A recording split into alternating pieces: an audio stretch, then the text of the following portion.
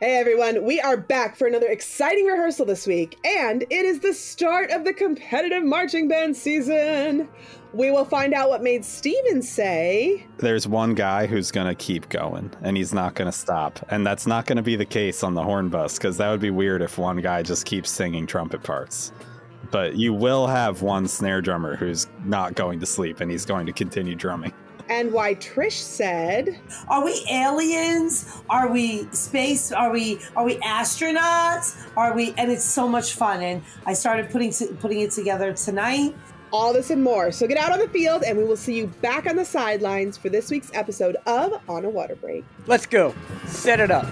Top of the show. Form, check form. Cover down. Do it again. Run it back. And we'll see you at the show. Welcome to another episode of On a Water Break, the podcast where we talk about everything you and your friends are talking about at rehearsal on a water break. I'm Jackie Brown. It is the beginning of many people's competitive seasons, and there are ups and downs for everyone.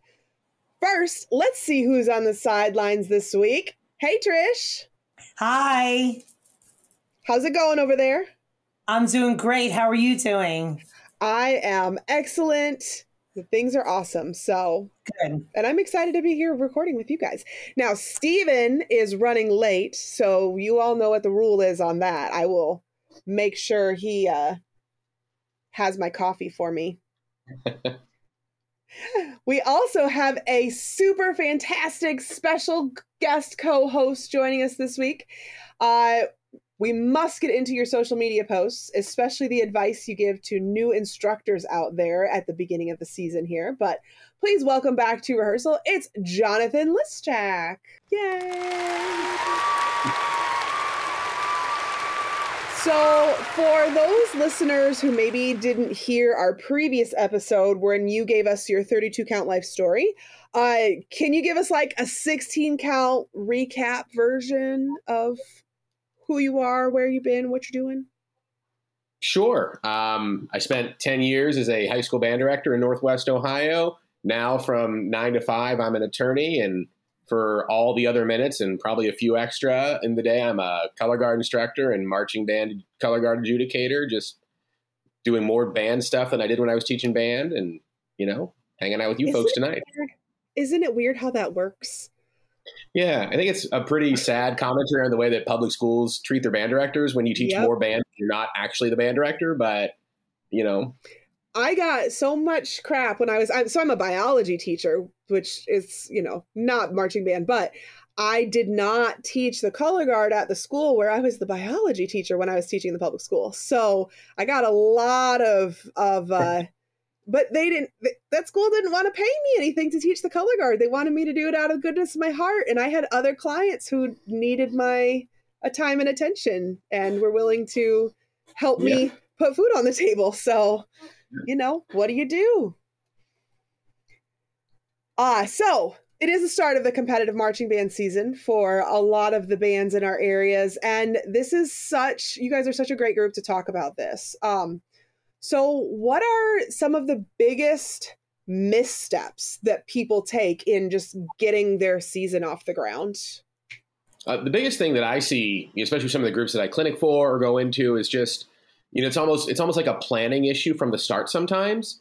Like going all the way back to band camp, and they find themselves, now we're at the start of the competitive season where we're going to go out and we're worried about scores and performances and awards and things like that. But we weren't setting ourselves up for that process in July. We started worrying about that in September.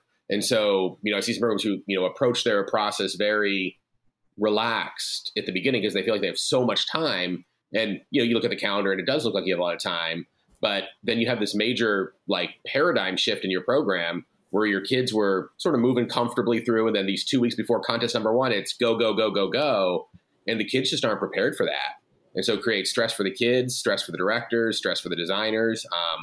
That's what I'm seeing the most of right now. And at least, I don't know where it's like where other folks are at, but like Ohio, the beginning of the competitive marching band season tends to coincide with like homecoming, fall breaks, Oh, yeah. the first ACT. So then, even in addition to the pacing piece, like we're not planning around the rest of the students' lives, as we're trying to like add extra rehearsals or certainly not want to cancel what we have. And just for that planning piece from the front end. Trish, what about you? What do you see when you're working with these different groups? The most important thing for me as the color guard director is, and some people's processes differ. My process is I like to get it all done. I like to have it out there at the first show, even though I'm not trying to say that we're, doing temporary fixes just to get it done. I try to be really smart and have a method to my planning process. I like it all done at the first show. Other people don't. Other people like, okay, it's okay if the closer's not done, or I'm one of these where I want to see it all. I want to see the big picture. I want to see it all. I want to know what, and then you have all that time to go in detail and do what you want to do because you got that first read on it. You're not stressed. I always feel like, and people can come on and, argue their side of the argument. I get it. No, I'm totally on your side. I'm agreeing with you right here. Same here. And then you have all that time to just go back in and fix and adjust. And like, Jonathan is saying, now you're getting the kids more comfortable with it. You're you're not teaching new work or new choreography or new stuff when they have a test now they're getting heavy duty into the semester, a test on Thursday and a this and a paper due and everything else. So that's my process. I don't know if that works for everybody, but that's how I feel about it. I like to know if I'm going to have to change something in the show before I spend weeks and weeks cleaning it or rehearsing it. That's where it becomes frustrating. You spend, 3 weeks cleaning the opener, and then you find out it doesn't work, and you're like, where'd that 3 weeks go now? Right. Whereas at least you all out there, and you want it produced enough that the kids are comfortable and the program looks respectable, but maybe not invest all that minutia into the cleaning process before you even know if you're going to like it or not. 1,000%. Yep.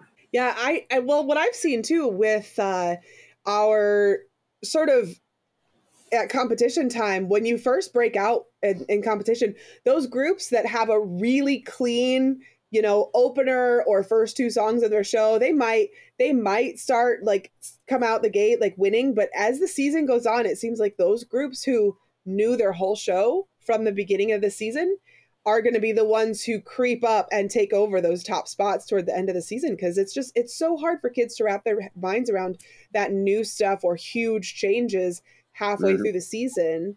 And you got to realize, you're working with high school students. You're working with these kids who are like, their brains aren't fully developed yet. And so they, taking changes it can be really hard on them. We had someone on Facebook ask this question. I just had a student quit with 6 weeks left in our season. Our first competition is a week away. So how do I keep the morale up during this time with the other students? Hey guys, it's Alicia, and I want to bring it in on that question from Jackie. Come on around, let's get in the shade for a second. Each week, I'm going to be giving advice and answering your questions or concerns just like that one. If you want to ask me a question, DM us on Instagram at On a Water Break or email us at onawaterbreakpodcast.com. Now to what Jackie just asked. First, it seems like kids always quit right before the first show. I've thought for years that this is the hardest point in the season to get through because kids just don't know what they're doing it for yet. Yes, they've had the Friday Night Lights, but we all know that the competition environment is just different. And at this point in the season, they haven't experienced that yet. They've only had long, hot days and hard rehearsals and band directors that are impatient and staff that is stressed. This is when students bicker the most and when the drama starts. This is the boiling point, and sometimes that pot boils over and kids quit. And in keeping with that metaphor, you've just got to put a lid on it and try to get it to simmer down, I know it goes against every fiber of our being, but I found that the most success is backing off at this point. The week before a show isn't going to change your score a ton, but what will change things is if you back off and stop stressing.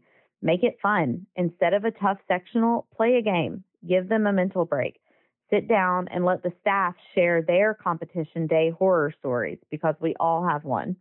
The kids will grow from hearing it, and it'll definitely boost morale going into that first show. And at the end of the day, it's just color guard. We want the kids to have a good time, right? And we want to keep them coming back. All right, I'll step off my box and let you guys get back to it. I think it really kind of depends on the reason for quitting. If the reason for quitting is that there was an issue in-house and an issue with, other members or, whatever, that's a little bit, that's going to be a little harder to manage that situation.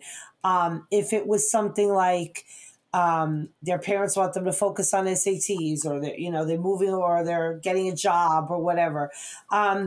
You just kind of reason with the kids and make them understand that. But the other situation, if there was some sort of drama attached, or they had a fight with somebody or whatever, that's a little bit more sensitive, because now you want to make sure it doesn't snowball. Now you want to make sure that, so-and-so quit, now I'm going to quit. So-and-so quit, now I'm going to quit. So that was that's a little trickier. And man, you don't know what they talk about on those group chats. Mm-hmm. Yeah. You do not know what they talk about on those group chats. And for the most part, I don't want to know. So no, I was going to say, I don't want to know either. I tell my kids, I don't want to know. Don't even tell me. I don't want to know. But yeah, that's going to take a little bit more maybe a little bit more one-on-one kind of captives, broad picture.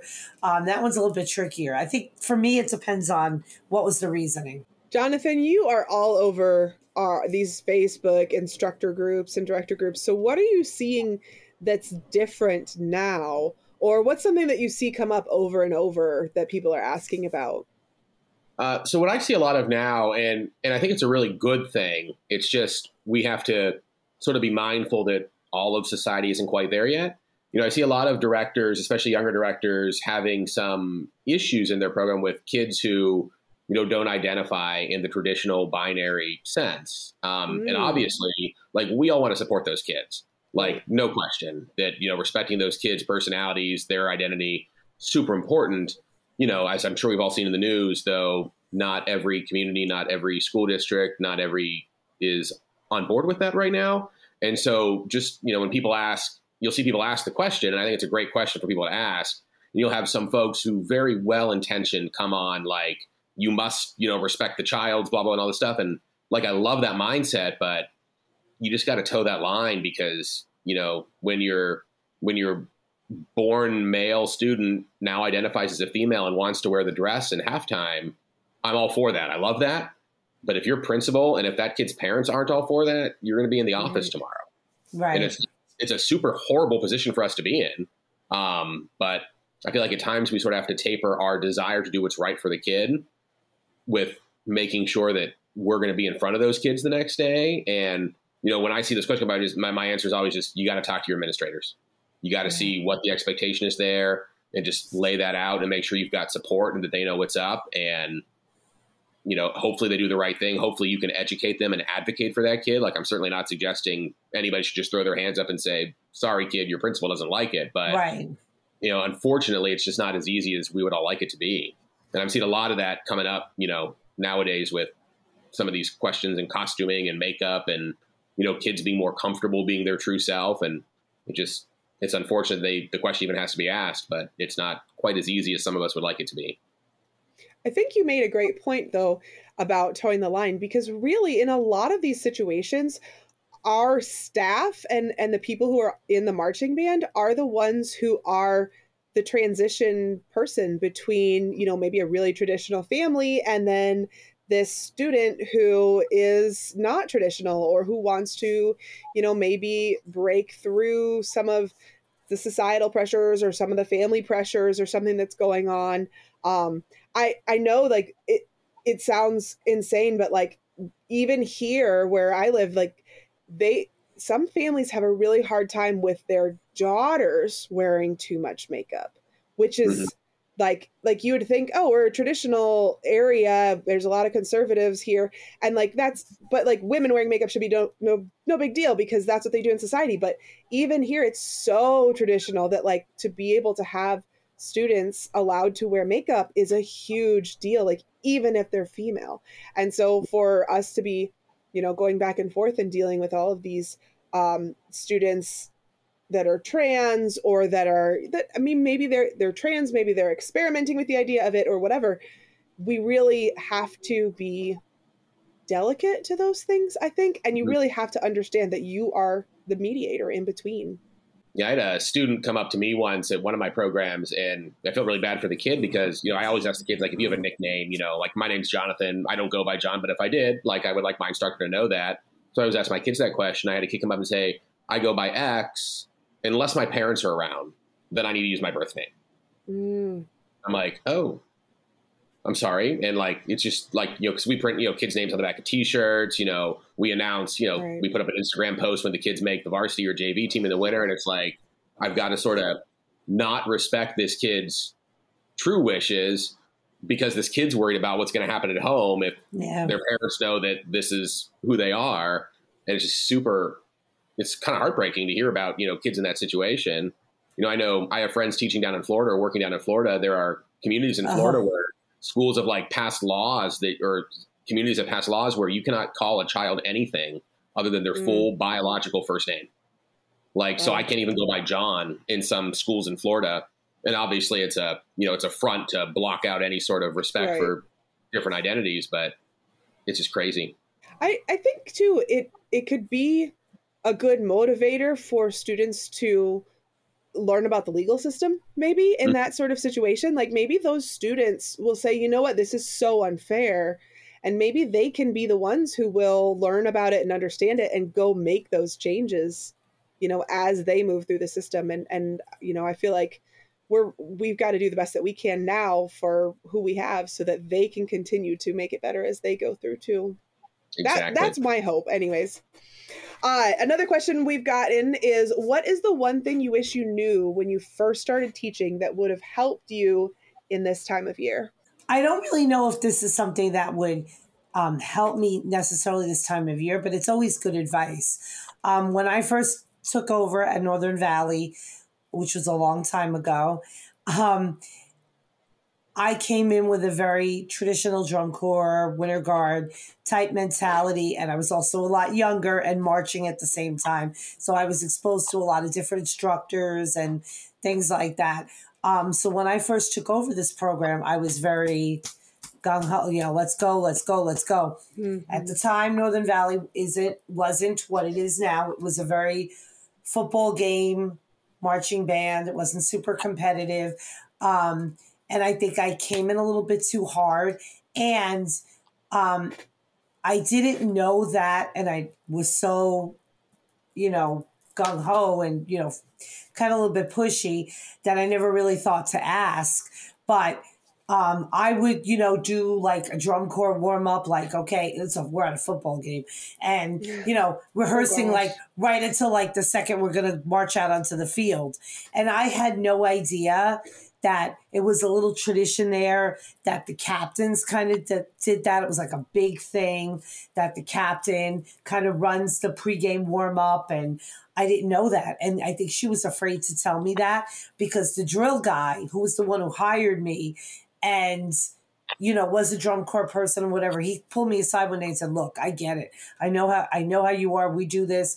We've been doing this a long time. I get it. You want to warm up like as they're marching onto the field. He goes, but she's a little upset because it's always been a tradition and she feels like now because it's a new instructor that's being taken away from her.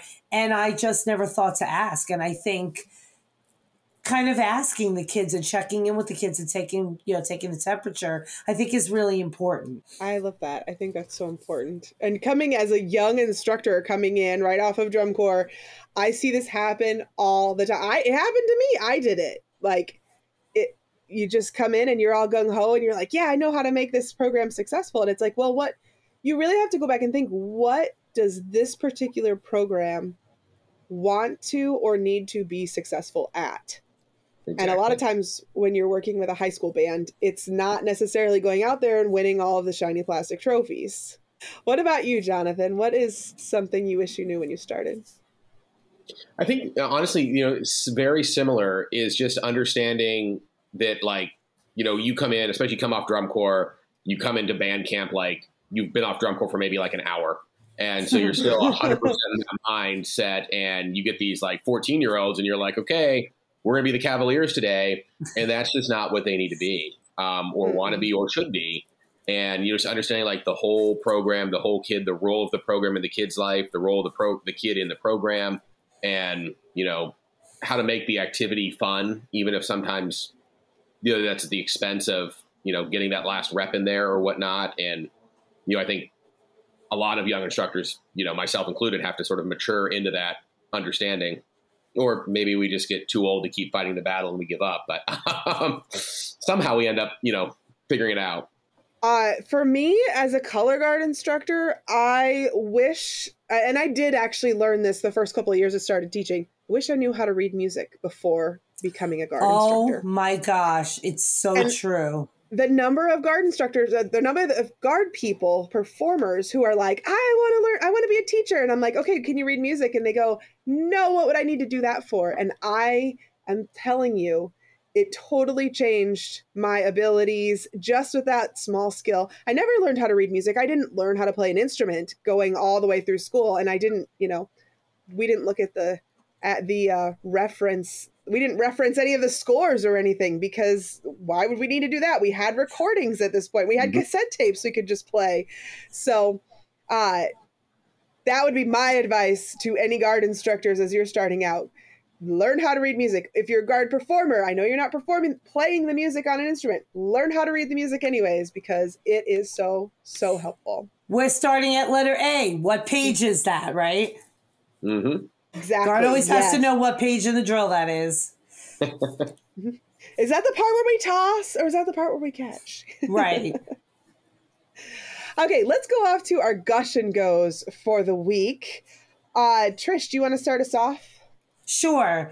Well, it's an exciting week in the Valley. It is the week of our home show, and we're debuting our show called Cathedral. Unfortunately, it looks like we'll be debuting our show in the downpouring rain. But I'm really praying and hoping that the show goes off well, because in addition to debuting our show, which I'm super excited about, we also have started this little tradition since we started the Winter Guard in 2016. At the home show, we have a little Winter Guard recruiting table, and we drop little hints as to what the show's going to be this year. So we might have so last year we did the Moon and Beam show. So we kind of went to Party City and bought all little table decorations we don't want to tell them what it is exactly, but we want them to guess in a way that they might get it. So we bought the only thing we could find in Party City related to Moonlight Sonata and the moonbeams was kind of astronaut-y type stuff. So to hear their guesses is so much fun and so exciting. I always record it every year. Are we aliens? Are we space? Are we astronauts? And it's so much fun. And I started putting it together tonight. I can't tell you what it is, because then one of the kids might hear it. They'll find out at the information meeting in October. But I'm really hoping everything goes well this weekend. It's supposed to downpour rain, but keep your fingers crossed for us, and I'll let you know how it all goes. And Jonathan, what do you want to gush and go on about? Actually, we're in the exact same boat. We host our home contest here at Hamilton on the 30th. So we're in that crazy panic mode that I described before. We're right there with everybody else. We have to get our closer on the field, because if you don't have 6 minutes in Ohio, your score is penalized an entire box. Oh my gosh. Yeah. So we've got a little bit of a number crunch to do there, but the kids are working hard. But we, to help motivate them, I told the kids that we'll do a full winter show reveal the following Monday for them if they can get all that done and score in the range that we traditionally score in. So, I'm sort of excited to talk about. I post hints on their Instagram, the Guard's Instagram account, and let them guess. And some of their guesses are quite out there. I think we had a good week where the kids thought the show was about reelecting Donald Trump as president. We had a my picture of goodness. somebody in handcuffs as one of the clues, and a picture of a treasure chest as another clue. And somehow that, I mean, I guess I can see how the first picture got him there, but somehow that got him to that conclusion. And, I think they'll be quite surprised when they hear what it actually is, but we're excited. All right, Steven, what do you want to gush and go on about this week? I will gush and go on about United Percussion. I've been keeping this close to my heart because I didn't know if the news was public yet. I still don't know if we've technically updated the battery staff page, but I will be teaching the bass drums at United this year. We had our first audition this last Sunday. We had 28 bass drummers show up, which is incredible. Whoa. I remember when I first auditioned for United at 2017, there were 6 of us for 5 bass drum spots. And this year, there were 28 for 2. So that's insane. That is crazy. Yeah. So I will have to keep kind of my lips sealed a little bit to an extent as we go through the season. I'm sure I won't be able to just be telling all on here, but I'm excited to be a part of that, and I'm excited to be able to tell you guys about how it goes.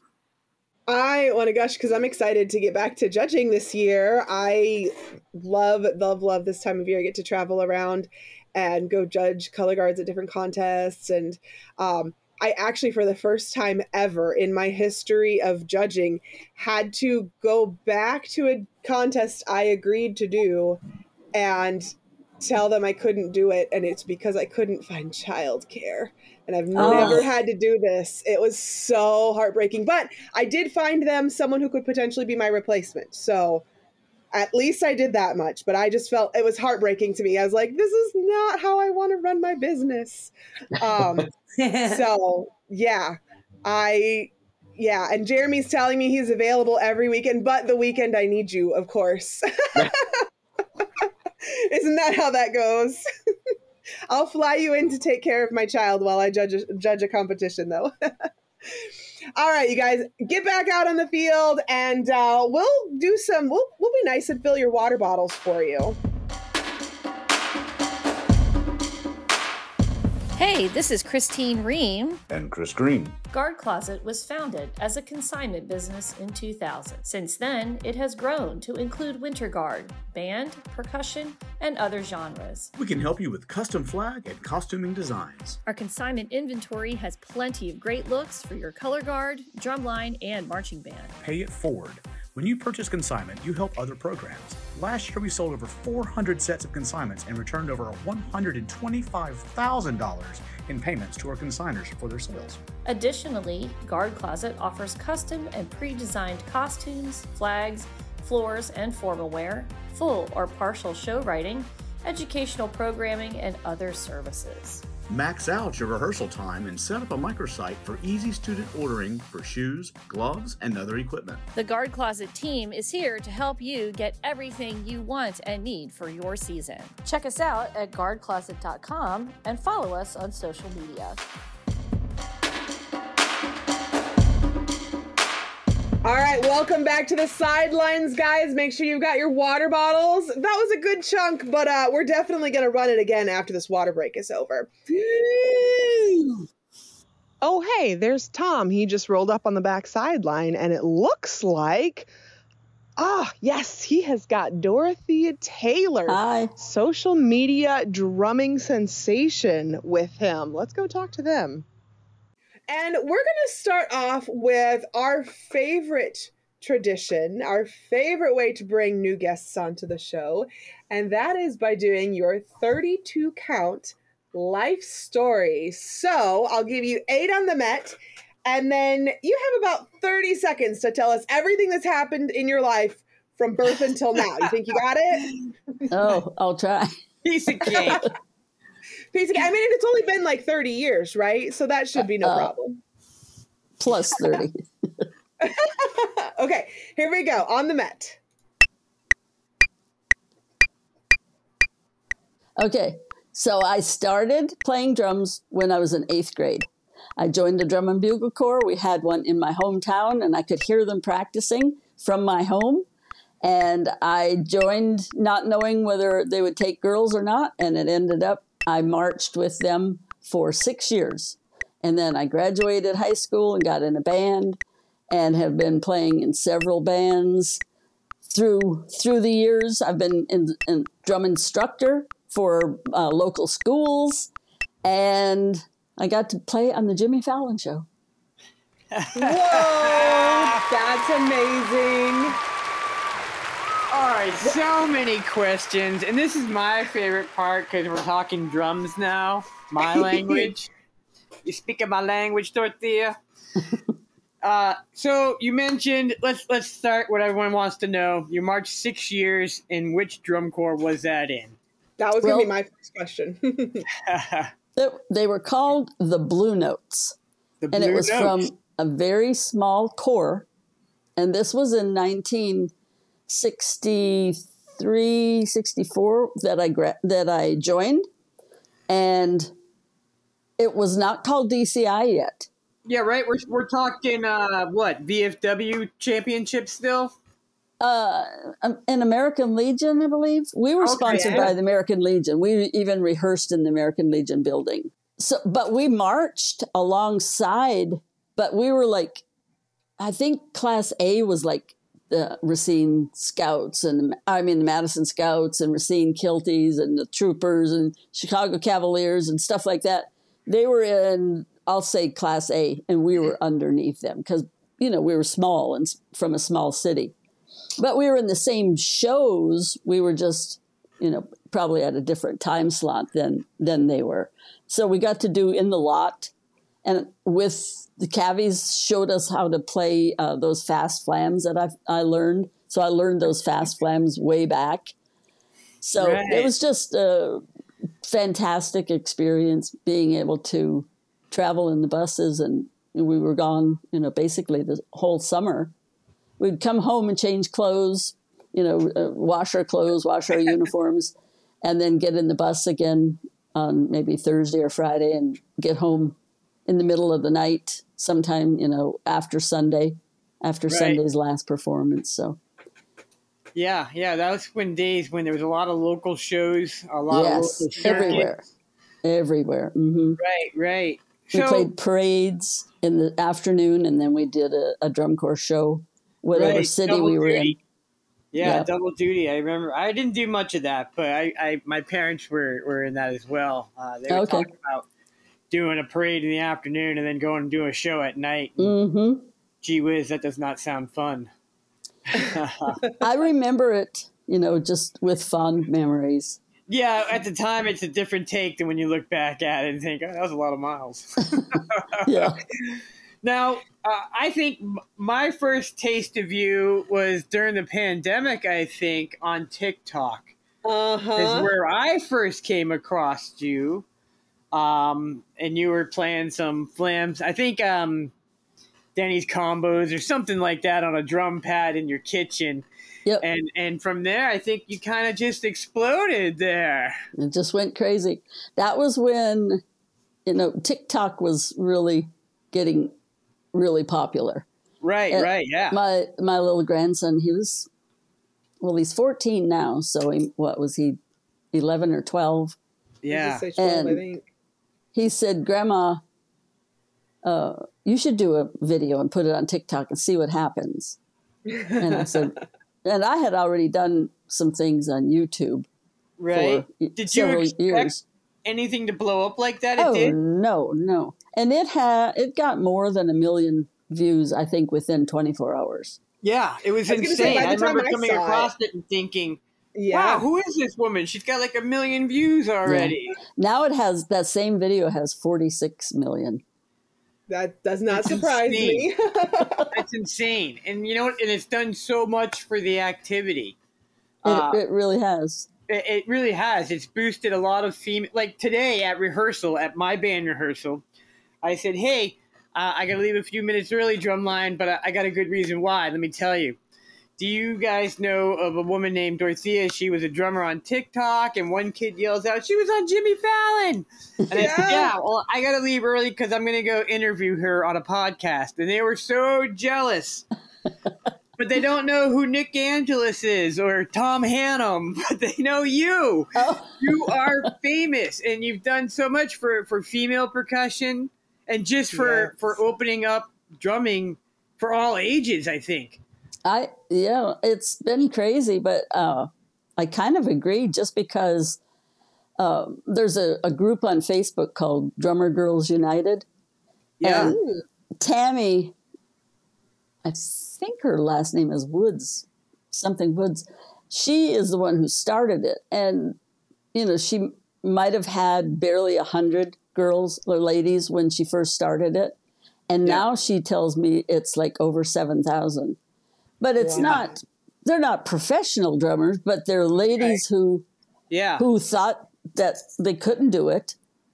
Now, there's a clinic that tours now for marching drums, and it's just all about girls and female educators teaching the girls. It's fantastic. I think it's awesome. But truly, you got to play with Questlove. How rad was that? Right? I had no idea. When they text me, they messaged me on Instagram and said, "This is so and so." She was like a talent scout. And did you think it was a joke at first? Like, that sounds like a spam to me. Totally. At first, but then I could tell kind of by the conversation. I answered that one text, and then I got another one back, and she said, she's with the Tonight Show, and we're having a grandma thing, and we'd love for you to come. And it's like next week. I think they called me on Thursday, and I had to be there Monday. Oh my gosh. There wasn't like a whole lot of time. But then when I got there, that's when we came up with the drum battle with Questlove. Yeah, that was so sweet. I was like gleaming with joy. I was like, I can't imagine how happy this person is right now. So when you got there, how did things kind of roll with being on Jimmy Fallon? Did they like what preparation did they give you? How did all that sort of look? Kind of walk us through that. Well, I got there and walked in the hall. A girl met us downstairs, right on whatever big street that is in New York. Took us up to the floors there in that NBC building and walked down the hall to my green room. And as I'm walking down, I'm passing the guys from the Chili Peppers. I'm seeing Chad Smith putting his drums in his road cases. Holy heartbeats. I know. They had just recorded some a feature, and so they were through, and so they were packing up, and so I'm walking by the Red Hot Chili Peppers to my little green room, and so I stayed in there it felt like forever before they came back and told me, we're going to take you out on the stage, show you, how to get out there, and then. So when I did go out there, it was about 3 p.m, and there was a guy just with his notebook pretending like he was Jimmy, and Jimmy's going to say this, and you can answer this, and blah, blah, blah. And these are your drums. They pulled them out. They had put them together, but they weren't tuned. And so I jumped up on that stand and hit him, and I said, oh my goodness, can I tune these? And they did you like, get to keep those? No, I wish I did, because I love that color. Ludwig didn't let you keep those? Oh, no. Come on, Ludwig. Shame on you. So they were brand new out of the box. So I got to sit and tune them. And then when I listened back after, that it was over and I could hear the show, I was like, those things sound good. I did a good job. Yeah. It was all great. It turned out always wonderful. Good to know your professional skills were well used. I had no idea what I was really going to play. They said, okay, you can play something, and then Jimmy will make a comment, and then he'll ask you to play something else. And then if you want to do, would you like to do a drum battle with Questlove? I'm like, what? Okay. Whatever. So it just went boom, boom, boom that fast. And the funny thing was, as soon as my feature was over, they took me out the side door. My husband was in the audience. We went back to the green room, got our suitcases, and they took us downstairs to the limo. The limo took us back to Newark, to the airport in Newark. Whoa. We And ate that's dinner. it, huh? Boom, boom, boom. We ate dinner, got on the plane, flew home to Myrtle Beach, got our luggage, had to wait for the luggage to come through, got our luggage, got home at 20, I think it was 23 minutes after 11, went to the bathroom, came back in the living room, turned the Tonight Show on, and there I was. Wow. Got to see That's yourself. amazing. That was so weird. That's we awesome. were just there, and we're home right now. Yeah, talk about surreal. Wow. Yeah. All right, so that's pretty exciting. So you marched 6 years of drum corps. What did you take out of that into the real world, and what have you used in that, over your life to get where you are now? I think just the one word called discipline. Hmm. Good word, yeah. Mm-hmm. Discipline in yourself and spending time and practicing. Like I've had so many students over the years, and a lot of them, they don't practice from one lesson to the next. And, it shows. I can't argue that. I just yelled at my kids tonight about, I don't believe the quality of practice we're doing at home is Nope. what we need it to be. So No. have you followed drum corps still today? Do you keep up on indoor drumline? Right up until like last year, I didn't really do much. And this year, I don't know why, but I didn't keep up with it at all. Yeah, that happens. Well, I used to be able to get it. Like you could watch it on your phone and all. And then they started making you. Right. Yeah, it's on slow now. Yeah. Yeah. And so I just kind of lost it. But So how do you feel about the way it's like progressed and how shows are the way that they are? Yeah, now I mean, versus where you started with a sling and a drum to we have 3 semis and a sound system now. I know. I'm not really into that sound system thing as much. I kind of liked the more military style. Yeah. And more disciplined style than all the show part of it now. Fair enough. Yeah. Well, looking back on your marching activity, what do you think is your most fondest memory of that moment in your life of marching? I guess just meeting in the lot with the big guys, like the cavies and all, and just learning from them when they were in the lot, and they would spend time too. They would stop and talk with us, and that's cool. You realize, hey, they're not anybody different than me. Yeah, but see, we didn't even have drum instructors, right? We were just we had no drum instructors. It was the oldest guy on the line that was. Yeah, there was a lot of self-taught programs back in the 50s, 60s, and still into the early 70s. You didn't really start seeing staffing come along until the probably early 80s. Okay. Yeah, we had nobody.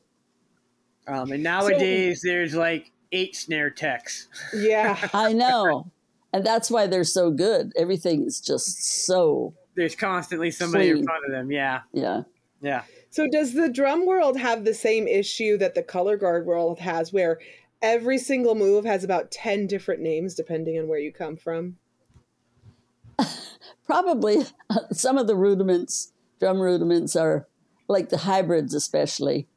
The hybrids have different names. Yeah, probably till about 10 years ago, there was a pretty good lockdown on what everything was called, but people are making stuff up so much nowadays. I don't even know what the most current names for things are. I know. I had to Google hybrids the other day for a student. Grandmas and all kinds of things. So I saw that there were names that I had not on my list of hybrids. So they're coming out with more and changing them up just a little bit. Well, I think it's totally cool. You're still banging on the drums and you're playing kit. We all see that. That's awesome. And you still chop out on the pad in the kitchen. I think that's every drummer's favorite spot is the breakfast nook in the kitchen. Yep. It's every like day I do it. It's a snare drummer thing. You're in charge of everything right there. You can see the living room, the kitchen. You're monitoring everything. That's right. That's snare right. drum ego we have. I got to be in charge of everything, even my own house, right? Yep. Very cool. I usually have a pad on the counter. That's so awesome.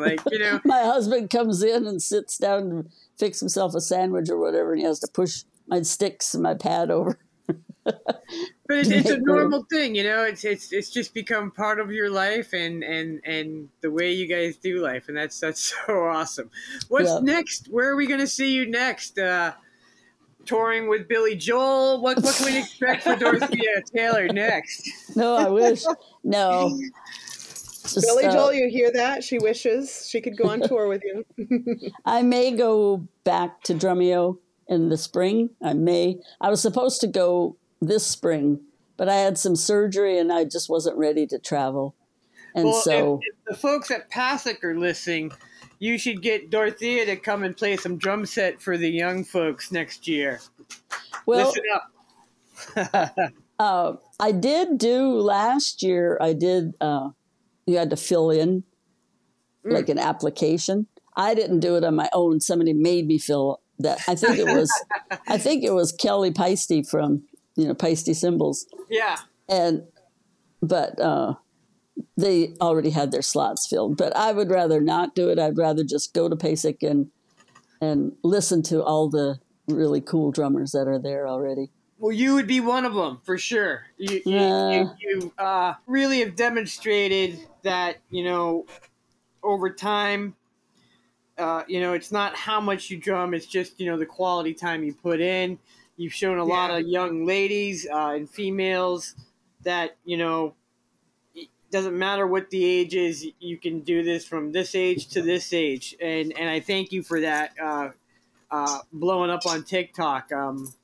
I love that my students know who you are. I think that's super cool. Thank you. For the very, very few of our listeners who don't follow you on TikTok, where can they find you? What's your TikTok handle? Yeah, so TikTok and Instagram are both the same. It's just Taylor, Taylor, Dorothea, Dorothea,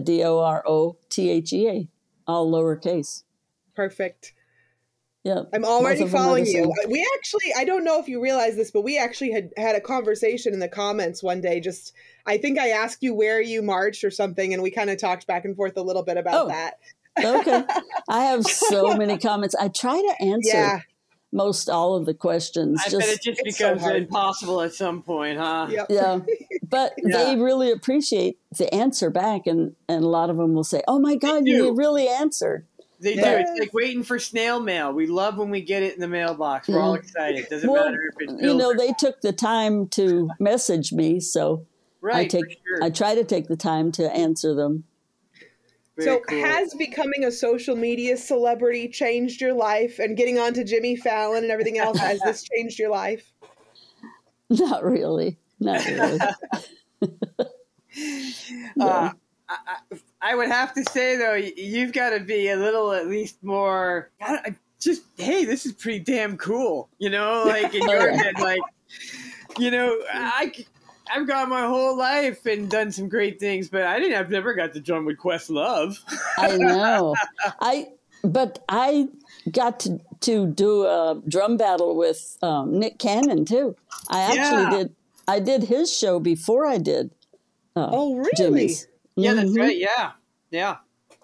Yep, we did the same thing. They pulled out 2 drum sets, and I played a little bit. He played a little bit, and because he was in the movie Drumline. But I found out quickly he doesn't know any rudiments. And no. And he didn't even know how to hold his sticks. He said he hadn't picked up the sticks for since he made the movie like 21 years ago or something. He didn't do any of the drumming in that movie, that's for sure. Nick But we're not Cannon, gonna you pick are on getting Nick for called that. out so hard right now.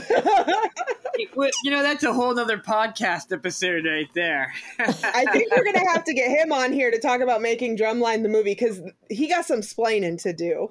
Uh-huh. Yeah, for sure. Do you have time for one thing? Yeah, what do you want to share with our audience? So when I was in Vancouver with Drumeo, making some more Drumeo videos, they wanted me to critique the Drumline movie. So I was sitting on a chair, and then there was like a screen there in front, and they would play little segments. Well, I had one of my friends go with me because I didn't want to go all the way to Vancouver by myself. And he was one of my former students. And so while I'm doing this and they're filming, he gets his phone out and he calls his friend who was the drummer. One of the drummers in it. Yeah, they used his hands.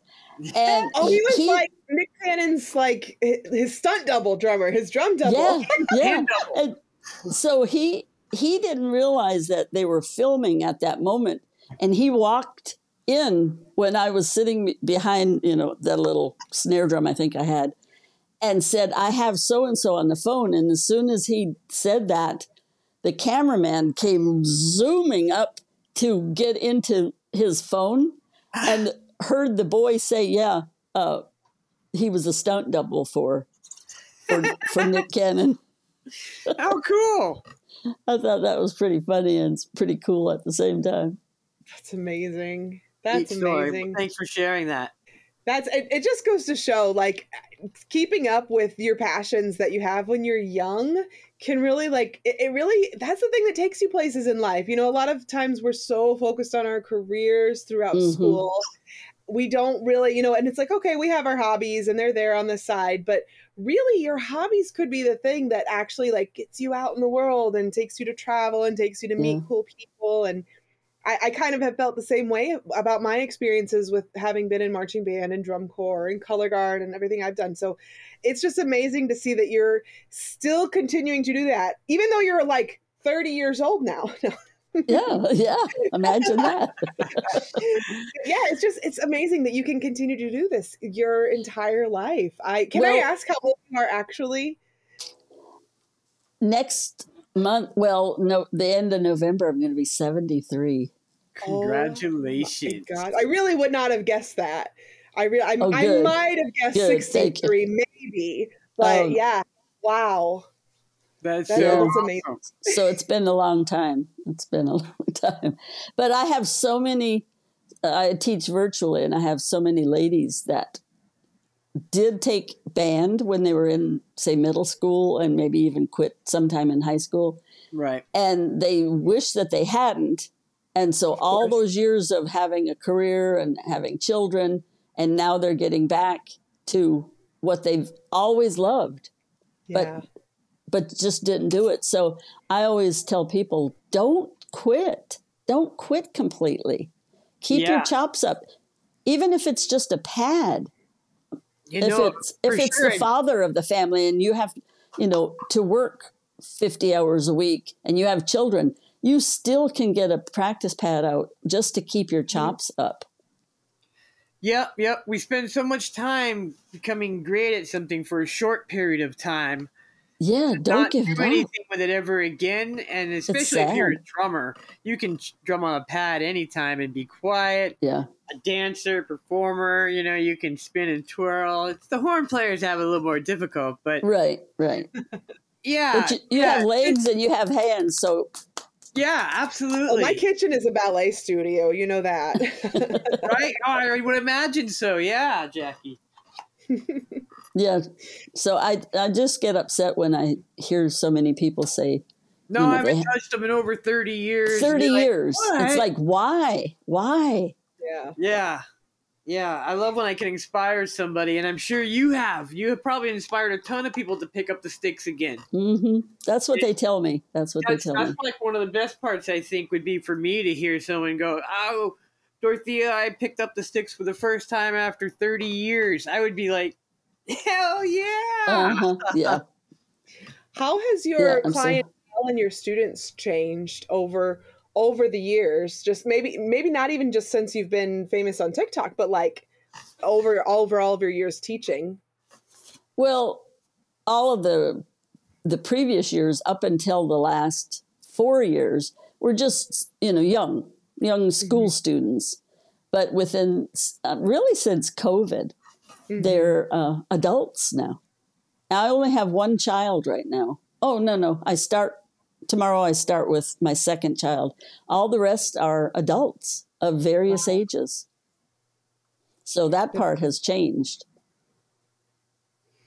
Yeah, that's what I was curious about, because we're having sort of the same sort of trend here in like we had this competition team that was mostly high school students, occasionally a middle school student, a college student here and there, for like years and years and years, over a decade. And then, we got a whole group of adults in 2022 and had to go and become a world-class guard because there was no other class for our team. So it's like this big shift after COVID to this older age group really wanting to be a part of it. So I'm actually, it makes me feel good that we're not the only ones experiencing that on my end of the spectrum in the color guard world.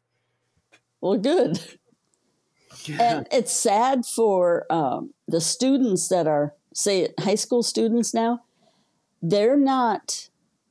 I'm finding they're not willing to spend that quality time practicing because they're on their phones. That's all they do.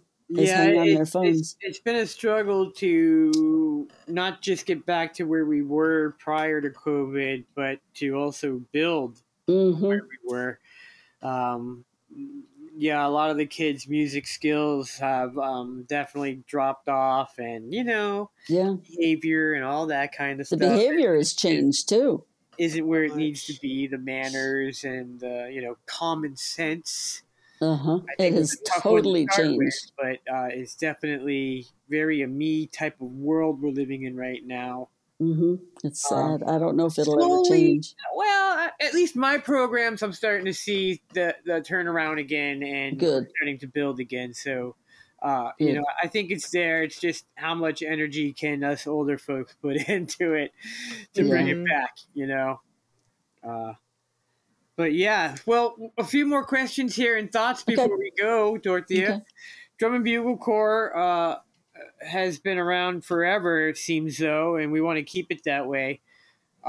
DCA, which is the Senior Drum and Bugle Corps activity, has decided to merge with DCI in the upcoming season in efforts to help build their growth again, all age. I think they're only down to like 10 or 12 all-age drum corps, competitive all-age drum corps now. And maybe 5 years ago, there was probably 20, 25.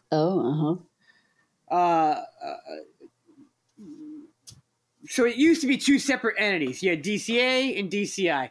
Right. Now we're going to have DCI and DCA at one show. So earlier in the show, we'll have the open class corps, and then we'll have the all-age corps, and then we'll have the world corps. Any thoughts on that? Because, I know when you marched, shows were huge. There was like 20-plus corps at shows. Right, it was. Yeah. But you just saying all of that, at least there are shows. Right. They're doing it. Right, yeah. I think it's wonderful. Now, my sister, she's 6.5 years younger. So when I left the Corps, because I got married young, I got married at 19, and I still had 2 more years. I'd marched 6 years, but I still had 2 more left. Wow. And so then she joined after I left home. And I don't know how many more years before the Corps closed for some reason, like late 70s, I believe.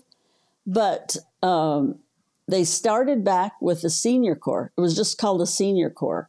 Right. And I don't think they ever did competitions, but they've always been there for festivals, right, parades and festivals in the county and even out of the county a little ways, back out of Michigan into Wisconsin, for smaller type venues, festivals, shows, or whatever. Yeah, but I don't performances and stuff. Yeah, I don't know if when they first started, I don't know if they marched. I know they did like a concert when you just get on the field and you're just in concert formation. Yeah, I remember that. So she did that for several years. But now the last 2 summers that we've been into Michigan, you can see that it's dwindling. There's a lot of people in there that were in there when I was in there. So they're in their 70s and even older than me. Yeah. And they're still blowing their horns. Oh, for sure. Yeah, the troopers did an alumni They don't want to quit. Right. Yeah, the troopers just did an alumni corps for DCI. And I got to say, there were some folks that were definitely older than you, Dorothea, in there. And that was very exciting to see. Yeah.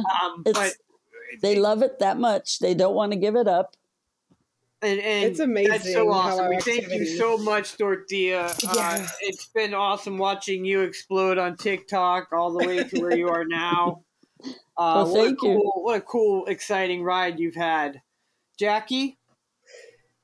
All right, let's go ahead and set it back up at the top of the same chunk, guys. We got to run that again. So we'll see you out there again. Thank you so much, Dorothea. Guys, go follow her at Taylor.Dorothea over on TikTok and Instagram. She is the amazing drumming grandma. And yeah, thank you so much. You're welcome. Woo! Hey friends, it's Cindy, or Leander Mama as many of you know me, with your first Mama Minute of the 2023 marching season for the On a Water Break podcast. It feels so good to be back, and marching season is absolutely my favorite time of year. This past weekend, I was in Austin for the first Texas BOA regional of the season, and man, oh man, was it a hot one. And I'm not just talking about the temperatures. We had 28 bands competing here, including 1 former Grand National champion and 7 other former Grand National finalists. And if that wasn't exciting enough for an already amazing contest, the high point of the day was when the Rouse High School Marching Band not only swept the Class 3A awards over Cedar Park and Leander in prelims, but then went on to take first place in finals over former Grand National champion and current 6A UIL state marching champion, Vandergrift High School. Now don't think Vandergrift wasn't fantastic, because they were. But Rouse has a special show this year, and they absolutely blew us away with their performance of Requiem. But watching the faces of the Rouse drum majors when they realized that they had just been crowned champions of what has often been called the most competitive BOA regional in the country was 100% the best part of the day. The crowd went crazy, and when the bands broke ranks, they all ran over and congratulated Rouse on their win, and they were all just so happy for them. It just really epitomized for me what it is that I love so much about high school marching band. There's just no other activity like it. In other marching band news, we also had contests in Las Cruces, New Mexico, Obetz, Ohio, and a brand new regional took place in Chattanooga, Tennessee. We saw Ohio band Lakota West take their 3rd regional win in Obetz. Dallas area band Richland High School now boast their first ever championship at the New Mexico Regional, and yet another newcomer to championship status, the Evansville North High School band from Indiana, took first place in Chattanooga. How exciting is it that we had 3 brand new regional champions last Saturday? 2023 is already looking like it will be a record-breaking season, and it's still just September. Well, that's all for my Mama Minute recap for this week. Stay tuned next time for more exciting marching band news as we head into another heavy competition weekend in Texas and Iowa. And be sure you are listening in 2 more weeks as I will be attending another regional live and in person, the brand spanking new BOA Memphis Regional. If you didn't know, Memphis is where I grew up and went to high school, and many of the bands who will be participating at BOA Memphis are very familiar to me. Lots of exciting things are coming up, so y'all be sure and stay tuned to our On a Water Break podcast. See you next time.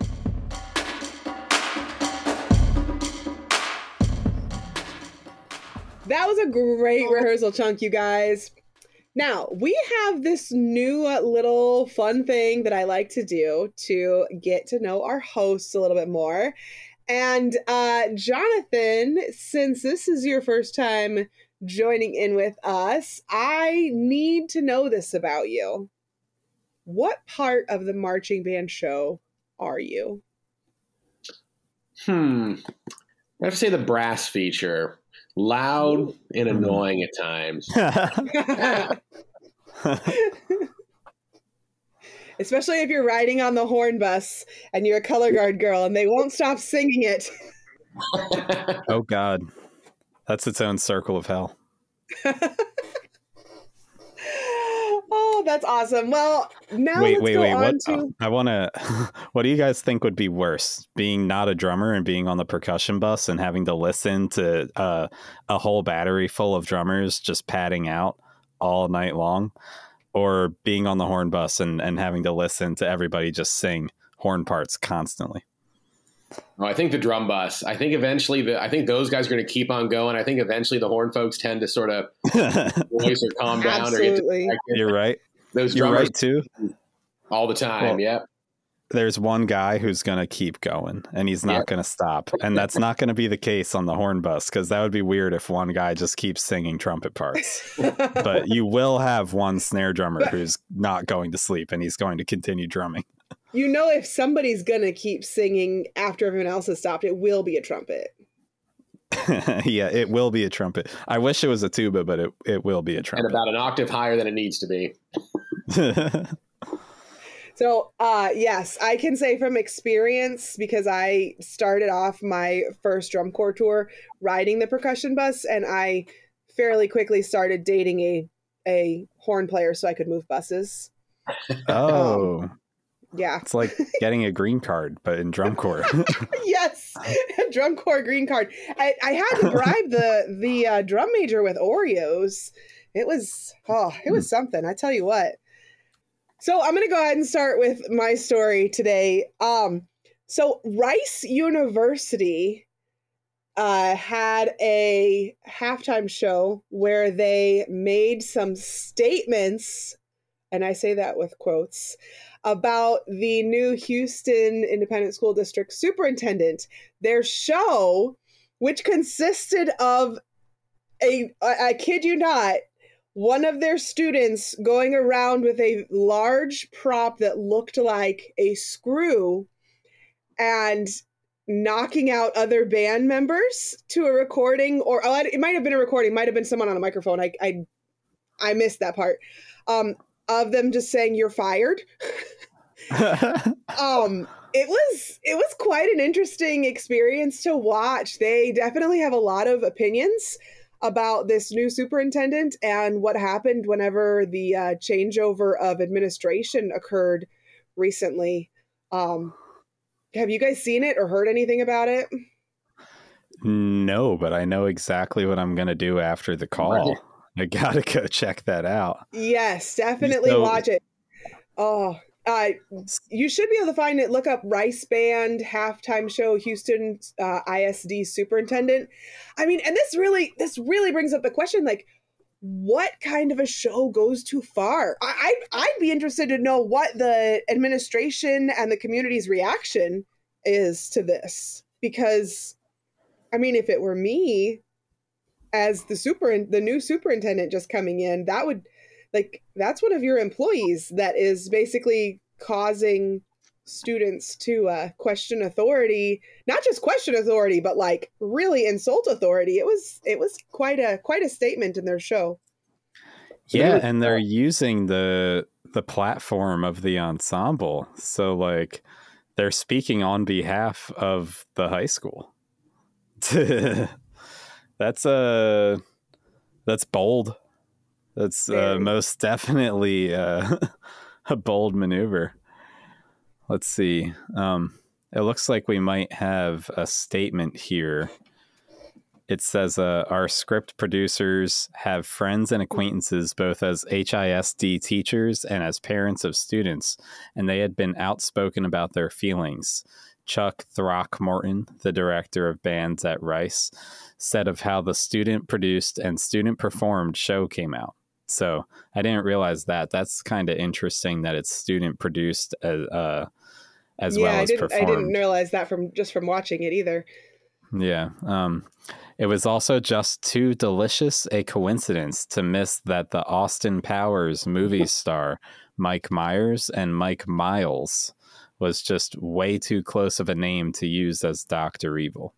So I guess that makes sense. Maybe it wasn't like it was a school district employee really like designing it, but also he oversees the program. Well, this wasn't even school district, right? This was Rice University, so it wasn't even Rice University. Okay. Yeah. It wasn't the actual. It was the university, and talking about the Houston school district, the public high school. So, okay, so it's not the same entity, right? He goes on to say that he approves the scripts. So the band director does approve the scripts before they perform anything. But basically his stance is, I always ask, first of all, are they saying anything false? Mm-hmm. Second, are they dealing with a public figure or someone who deserves anonymity? Anonymity. I can't even say that right now. And then finally, are they punching down or speaking truth to power? And he said he thinks that the students met all of those tests and they went for it. Like, whew. Well, it's quite a statement. I like that, Ben. That's kind of cool. That's I still would be interested to hear the reactions of the administration there, because it's just quite a statement. Yeah, you're certainly not building any bridges between the high school and the university if that's a concern. Yeah, definitely. And like there was the administration did say that they did say they approached the administration and they had no comment about the whole situation. So certainly, yeah, I don't know. It'd be interesting to know. Maybe they laughed about it. Maybe they said, okay, that's basically what happened in the student's perspective in a nutshell. Jonathan, let's put you on the spot with our next news story. What you got? Okay, so this one's not quite as fun, but yeah, I think a lot of people are hearing, just sort of coming out just now, there was a really horrific bus crash dealing with a high school marching band trying to travel from Long Island to, it looks like, a band camp out in Pennsylvania. And on their way out there on a highway in New York, the bus lost control and sort of tumbled down the side of the hill and rolled over. Unfortunately, it resulted in at least 2 folks passing away so far. Fortunately, I mean, not that there's anything fortunate about this, but it doesn't sound like any of the kids were killed in there. It looks like they lost their band director and another adult who may have been a chaperone, or the affiliation isn't quite clear, but it sounds like maybe a chaperone or something, or a staff member. There's a half a dozen or so kids in critical condition, it looks like they're reporting. So just to really, I mean, every one of us as a parent, a director, or whatever, like the thing we worry most about is happening to this band out in New York on their way to their camp. And you're sort of the insult to injury. They're gearing up for, I think, their homecoming week and their spirit week this week. So, it's supposed to be a real happy week, the first week of October. And, unfortunately, these kids in this community, it's the Farmingdale School District, are just going to have this huge cloud sitting over them for a long time with, the loss of these folks and the injuries that are coming out. And it's just terrible. I mean, there doesn't sound like there's anything nefarious or suspicious going on. It just sounds like you're run-of-the-mill accident that just happened to have really, really dire consequences. being in up here in North Jersey where I live, we're not terribly far from Long Island. And I just from scrolling through social media, I do know a few people that did know that band director, and they're just writing really lovely things about her, really wonderful things. Apparently she was, really outgoing, and she would wear like funny wigs at rehearsals. And the one woman who posted about her had said that she had met her and at one point, I don't know how long ago, and was interested in helping out with the band. And the band director was like, "You're coming to camp." And she was like, I'm not going to be able to get that time off. And she was like, "No, you don't understand. You're coming to camp." So she seemed to be a really outgoing, fun-loving band director that would, do fun and goofy things for the kids. And it's just so sad. It always seems like it's those people, right? And it's so sad. And I can't even imagine. I mean, we're all in the middle of our marching band seasons now, and having something like, I couldn't even imagine how we would all deal and go on and whatever that would look like. I would say just imagine, trying to imagine showing up to band practice the next day with a substitute or an assistant director because of something like that, or having 3 holes next to you in the drill. Drill doesn't matter, but just knowing that your friends aren't there, I can't imagine. Right. That's Did tragic. the article say anything about the other person that passed? Was it the bus driver? Maybe. It said the article that I have just says the affiliation with the school was not immediately clear. Okay.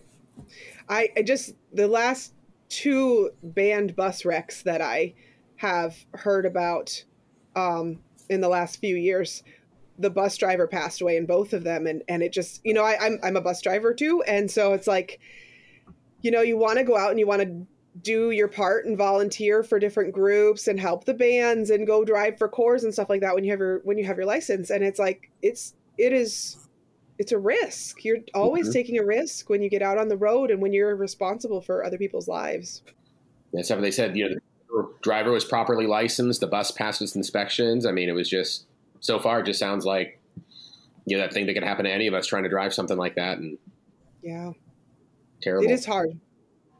Well, speaking of drum corps, Steven has his news story for us tonight. Yes, I do. So we had our, not we, none of us are involved, but Vanguard Music and Performing Arts had their board meeting recently where the CEO, Russ Gavin, was able to give a lot of updates about Vanguard coming back. So supposedly they are in compliance to be running. They state that they're 1031, so some of the tax forms for 2019 and 2020 have both been filed now. They also state that Vanguard has $600,000 in savings for running services, and they have also been given forgiveness for their loans. So if somebody from Vanguard could tell Steven, me, how to get forgiveness for my loans, that would be very nice. Hey, you can contact me online at On a Water Break. And anyway, though, they confirm that Vanguard will be performing as non-member corps, performing as a first-year corps, which I'm not really sure what that means. Is that a different thing in how they are being judged and competing? I'm not sure if anyone can shed light on that. That they go on early. Yeah, they go on first. Oh, they go on first. They have to go on first because they're a quote-unquote new corps. Okay, right. Well, that makes sense because it says they will be able to reapply for membership by September of 2024, most likely. So they'll be the first world-class corps that goes on up until San Antonio. Wow. That is an interesting thing that we don't always think about with, because with our local circuits, with Winter Guard and things like that, there's membership options and non-member options. And it's like, if you're a full member, you can go to so many contests. And if you're not a member, you can only go to 1 or 2 contests or something like that. And then you don't really think about that, but really it applies on a national level to all of these different organizations all the way up. And it makes sense that this is the path that they're choosing, I think, to get back involved. They have logistics and bylaws, and turns out there is a process for how a group would re-enter into competition. And it's not just, okay, you get to come back and be Vanguard and go on at the end of the show again. I'm sure they will. Probably after San Antonio, they'll probably have earned it, because I'm sure they're going to come back and be good. I actually have some stats regarding that type of stuff. They expect over 1,000 people at least have filled out interest forms for membership. 600 of those came in within the first 24 hours. Oh my of them gosh. opening up their facilities again. Design and management staff, mostly all returning. Instructional staff, mostly all returning. And looks like they'll be getting Facebook groups as well as other audition information going live this weekend. So most everything is back. I guess they wrap up this article saying that they have plans to execute the tour. Quote, they have backstops to their backstops. They're not going into this haphazardly, but plan A is going well, is what they say. So seems as though there are cool heads prevailing over there. They're doing good planning, and hopefully they're able to just see this one logistically through all the way to the goal line, if you will. That's good, because there was definitely some media sources trying to start some stuff the last week or so, trying to point out, oh, they don't have this filed and they don't have that filed. And I know we were kind of talking about it in our own group chat with our hosts here. And, you know, there's so much when you're running a not-for-profit organization. There's so many not-for-profits that are young, that are, you know, run by volunteers, that are, you know, and the government agencies have they have stuff in place for that, you know, and they're used to dealing with that sort of thing. And so whenever larger, more experienced non-for-profits mess up, it's not the end of the world, because they can kind of backtrack and say, okay, we need to relearn this. And they're able to do that. And also it takes so much time to file all this stuff. So, you know, I could file something in March and not hear anything about it until, you know, October sometimes. It just depends on your fiscal year and all that stuff. Yeah, it's kind of funny, all the different news articles and stuff that came out where it almost seems like people didn't want Vanguard to succeed at returning in some way. I know everyone does want them back, but the way people were covering the story, everyone was like, well, what about this and that and this and that? And yes, I agree, because it'd be really irresponsible to put a drum corps out there that wasn't prepared to conduct the season. But I mean, from the information we can gather, I mean, we certainly are being as on the beat of this as we can. I at least think it seems like they're just taking the right steps to be able to bring the group back. So hopefully we see it go well. All right, Jonathan, you've got another very interesting and different kind of story for us with this news article today. Yeah, this one, you don't hear about something like this every day. And, you know, it's a little hard to understand exactly what's going on, because you've got different sides reporting different, you know, chains of events and whatnot. But a high school band director in Alabama was shocked to hear that his performance time was over too soon when the police tased him to get him to end said performance. Oh my goodness. The away band director, they were playing a piece maybe with the other band or after the other band after the game, and the police that were, you know, assumedly on duty to help, you know, provide security for the game, decided that the band was in the way or needed to clear space so that folks could exit the stadium. And, you know, this is where the differing events ensue. The police say that the band director shoved the police officer when the officer approached him to ask him to shut the performance down. The attorney for the band director says that's complete nonsense, didn't happen. Everything I've seen describing body cam footage only talks about showing him being tased. So I haven't seen anything that really talks a whole lot about evidence, so to speak, of the initial push. But certainly, you know, not what kids expect to see in the middle of their performance is their band director being tased. You know, even if the police officer did come up to him, I mean, you obviously should not push a police officer. That's probably a bad call. But, Definitely.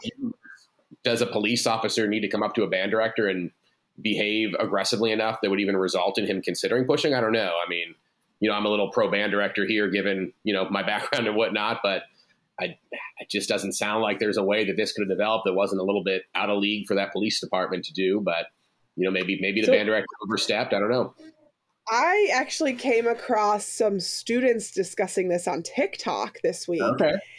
Some of this band director's students who actually talked about it. And from their understanding was that those bands had agreed and pre-scheduled a band battle to happen at the end of the game. And the police were unaware of this. So the bands were staying to have their band battle. And when the police came over to clear it out, the one band director said, okay, that's okay, whatever, that's fine, I'm leaving. But the other band director was just very passionate about, like, no, this is our this is our band battle. Like, we scheduled this. And I don't understand, did it say if it was the home team's band director or the away team's band director? I thought I read that it was the away band director that continued the performance. Okay. Yeah, I don't know. We hear a lot about how, the marching band is such an essential piece of every football game, and, we have to have the band there and the band has to go, but yet somehow the football game ends before the band is done playing. I feel like game night's not over if the band is still playing out there on the field for their post-game show. I will say, when I was in college, we did a post-game show, like from the stands, but we had music that everybody left the stands by. Yeah. And I'm trying to think of where the situation develops where the band continue to play is so dramatic that the police need to get involved in the fact that the band is still playing. Just give them their 10 minutes and say something to the band director. Like, hey, dude, you got to get out of here, by a certain time. Or I just don't understand how this developed into a confrontation, but it sounds like it did. Man, lots of aggression. Well, let's wrap up the news this week with a really happy story. Trish, why don't you finish us off? Bring us on home, Trish. Give us a good night story. It's beginning to look a lot like WGI is right around the corner. Today was the first day to register for WGI events. Now, it was only tier 1. So when you look on the WGI website, WGI.org, and you see so many open spots for each regional, today was only tier 1, which is for A class and above, so A Open and World, and for units attending World Championships. Tier 2, which is for A and above and not attending World Championships, is a week from today, next Thursday, which I will be dropping my students off at their special at 11:45 and running back to my classroom so I can hit send at 12 o'clock because my group is in Scholastic A now. Yay, after last year's promotion. So we are tier 2. And then tier 3, which is for pretty much anyone else that wants to enter a WGI event, including Regional A class. That's going to happen on October 5th. But today just being the first day, even though it was only units that are registering for World Championships, it was super cool to go on and see who's going where and kind of get a little bit of an idea. And all good, very exciting. Okay, everyone. Thanks for a great rehearsal this week. Thank you to our hosts, Trish and Steven, and of course, our guest host, Jonathan. Jonathan, if people want to find you on social media, how can they do that? That's a good question. I don't have all those handles memorized. I'm on the Facebook by my name, of course. And then my Instagram handle is JMLISCHAK1212. All right. I will follow you right after we're done recording. Uh-oh. Thank you so much to Dorothea Taylor. Follow her on her social media at Taylor. That's TAYLOR Dorothea, DOROTHEA. She is so amazing. I cannot believe we got to talk to her this week. Go subscribe, write us a review. I might read your review live on the air, or record it on the air, I guess I should say. Share this with a friend. Follow us on our social media at On a Water Break, and we'll see you at the next rehearsal on a water break.